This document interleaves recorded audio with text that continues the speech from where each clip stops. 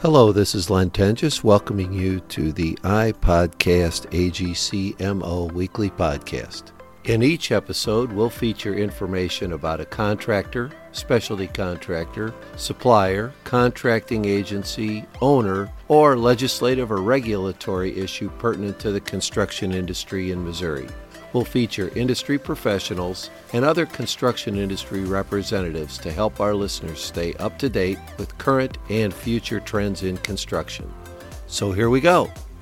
Welcome back to iPodcast AGCMO. Our guest today is Mayor Ken McClure, and Ken is the mayor of Springfield, Missouri. Ken, thank you so much for being with us today. Well, thank you. It's my pleasure. I appreciate the opportunity. How long have you been mayor of Springfield? How did you get to this point in your political career? I've been mayor since April of 2017, so 4 years now.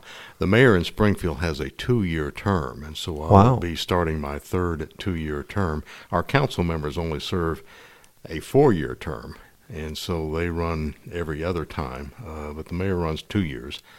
So I ran in 2017. Before that, I had been a member of city council since 2015 and ran 2 years later for mayor.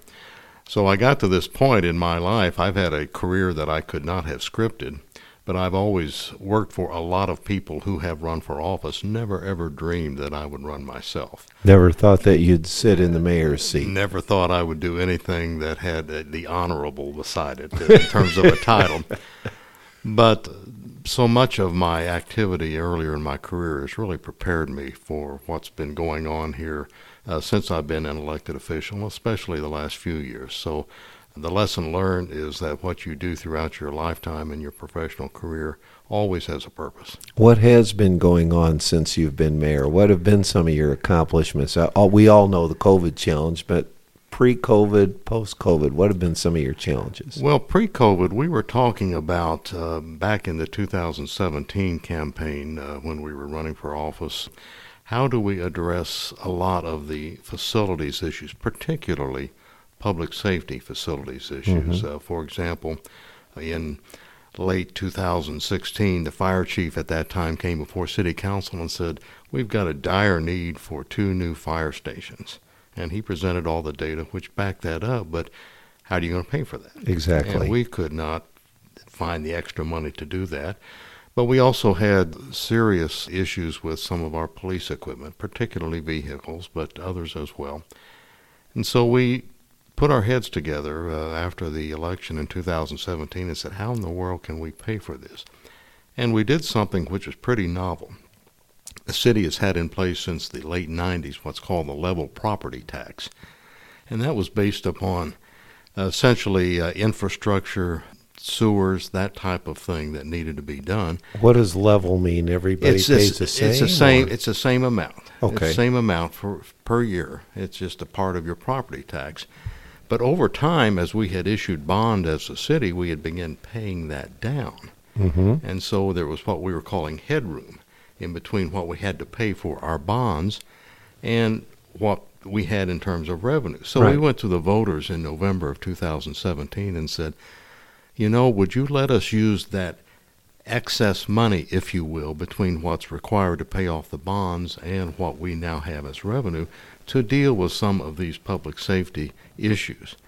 And they overwhelmingly said yes. I think it was 76%, something like that, very high.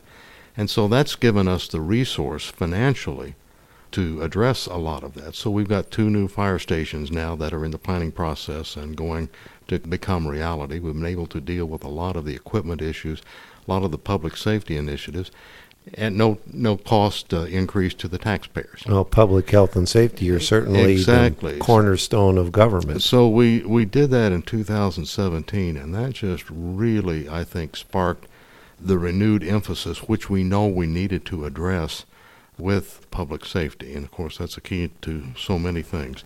We've been dealing with issues, we call them red flag issues, that have been identified over the years. One of them is poverty. 10 years ago our poverty rate in this city was 29%. Just way too high. And so there's been a good community initiative to address that. And we got it down to 25% a few years ago, and just about 3 weeks ago announced that it's down to a little over 22%. Still too high. But it's moving in the right direction. We're moving in the right direction, and so we really tried to make that a priority. Let's start talking about how do we impact poverty, because that gets into so many issues that deal with things across the board. I say we have a skills gap in this community. We have far more good-paying jobs available than we have people trained to fill them. So what are the steps you're taking there? Is it education? Is it workforce development? What direction are you going there? It is all of that. We are trying to first attract good employers, and we are fortunate to have some. Just this past year, in spite of a pandemic, we were able to attract a Costco, for example. That was announced last March during the middle Congratulations. During the early part of a pandemic. American Airlines is building a maintenance facility here, which will help us tremendously. Amazon is building a facility in Republic, but they're putting a portion of that here. They pay $15 an hour for a lot of entry-level part-time jobs. Good wages. Good start. Kraft Heinz is in town. They've done a major expansion. Just 2 weeks ago, John Deere Reman announced 130 more jobs. That was announced by our governor here just a few days ago. And so those are good-paying jobs. So how do we train people to get those jobs?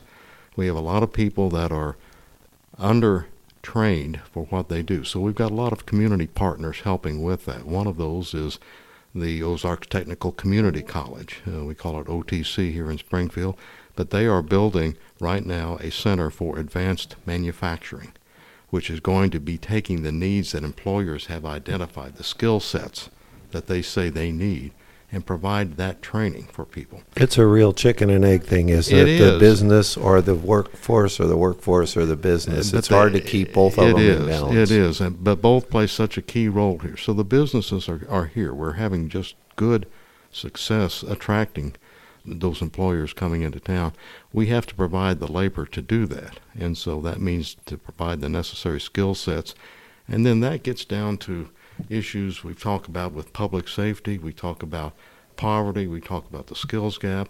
If you can raise wages, if you can provide the training necessary, then you provide certainly a remedy for that poverty question. You also provide, I think, an answer to the public safety concerns, because I've said for so long that the best public safety initiative in this town is a strong economy with good-paying jobs. Strong families, strong economy, exactly. A strong balance sheet sure cuts down on the crime. It sure does. It sure does. It all fits together, and so you can focus on one issue or another, but really you're looking at the big picture and how all of that fits in. And really, the area of Springfield really has been growing during the time that you've been honorable, correct?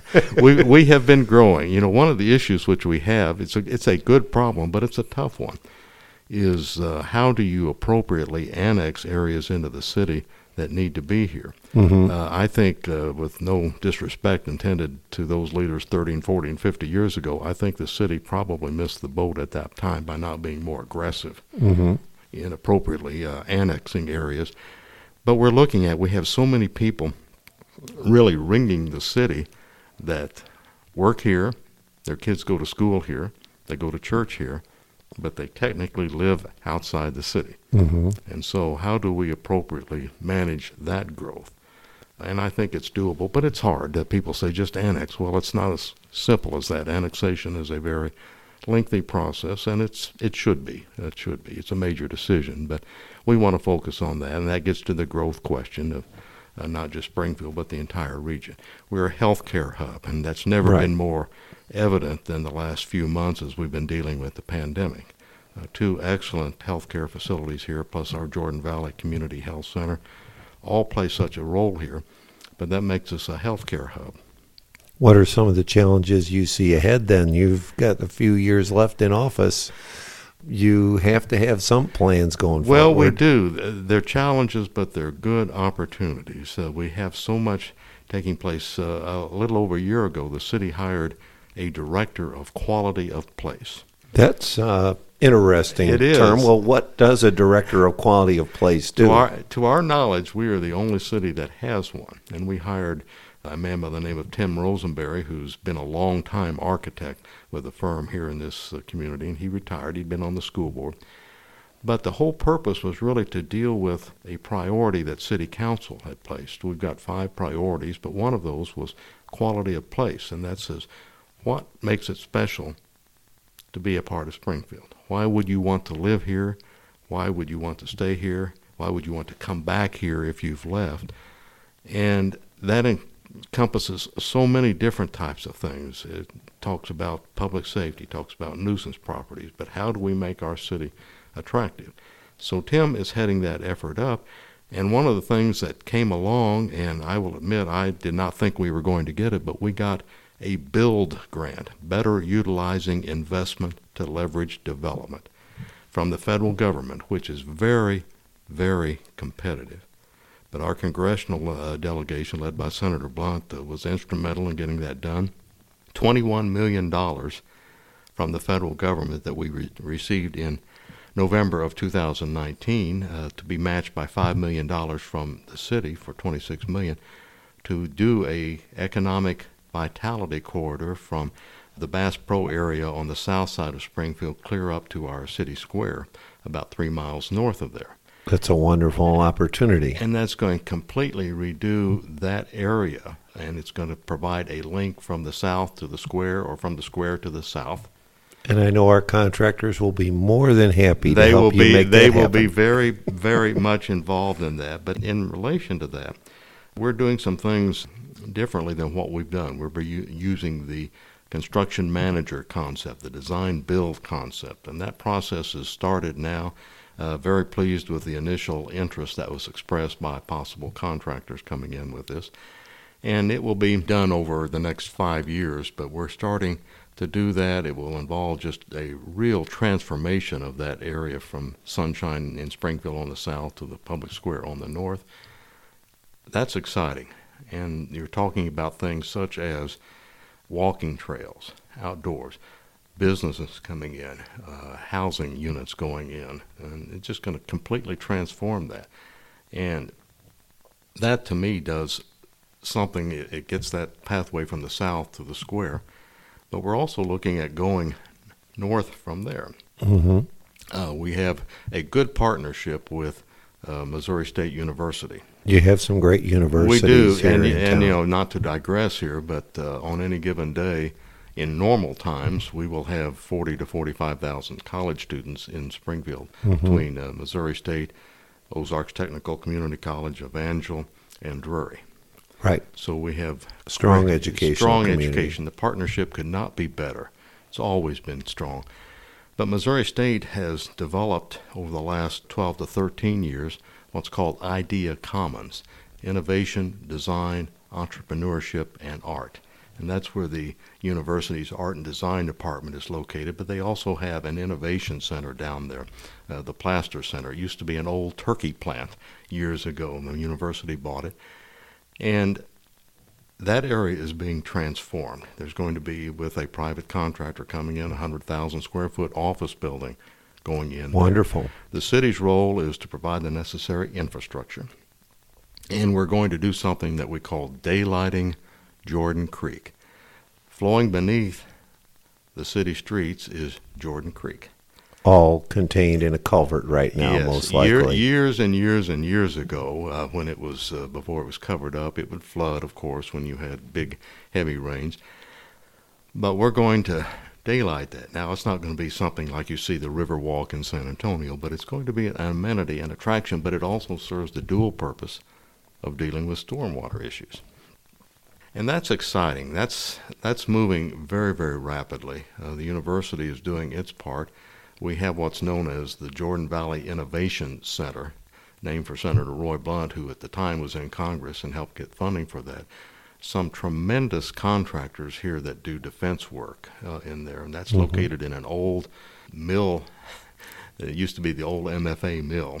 Okay. And years ago, the university bought it from the city for $1, and there were a lot of people that said the university overpaid. But it was a good investment, and so my dream is you start with Grant Avenue Parkway on the south, that Sunshine, go up through the square. I want to go all the way clear to the north to Commercial Street in Springfield with an economic vitality corridor. Sounds like you might have to run for 3 or 4 more terms by the time this is well, all done. These are exciting things, but they fit, Lynn, so much with our overall priorities, the skills gap, the Right. workforce development, and it all fits in, and I can see it very clearly now. Getting it from vision into reality is the challenge, but we have so many willing partners here that are playing a big part in this. Well, and I think the things you were talking about, adopting these different delivery systems on your construction, certainly will help expedite some of that, keep some of that moving forward, and having your quality of place person engaged will help Yes. keep the community engaged. You know, you're an elected official. You know you don't do anything without sufficient public support to make sure that it goes forward successfully. That's right, and we have a real strength in this area, the city, the county, and really the region, and it's collaboration. We pride ourselves on that. Very little of any consequence gets done in this community that doesn't involve the discussion with a lot of different people, public and private. The education community is involved in that. We've never seen a better example than what's been going on with the pandemic over the last 13, 14 months. That everybody's worked together. Good collaboration, exactly. That's wonderful. Well, the Honorable Mayor Ken McClure, thank you so much for your time today. Best of wishes for success on all of these projects you have going forward. It sounds really exciting that it will make Springfield even a better place to stay. Well, thank you. We're very proud of it. Thank you for the work that AGC does through all of this. Great partners, and we're very grateful. Thanks again for listening. It's easy to subscribe to iPodcast AGCMO on almost any podcast platform that you use. We hope you do subscribe and continue to listen as we move forward with this important project for the construction industry. To access our prior podcasts, visit www.agcmo.org, not only for podcasts, but for additional information about AGC of Missouri.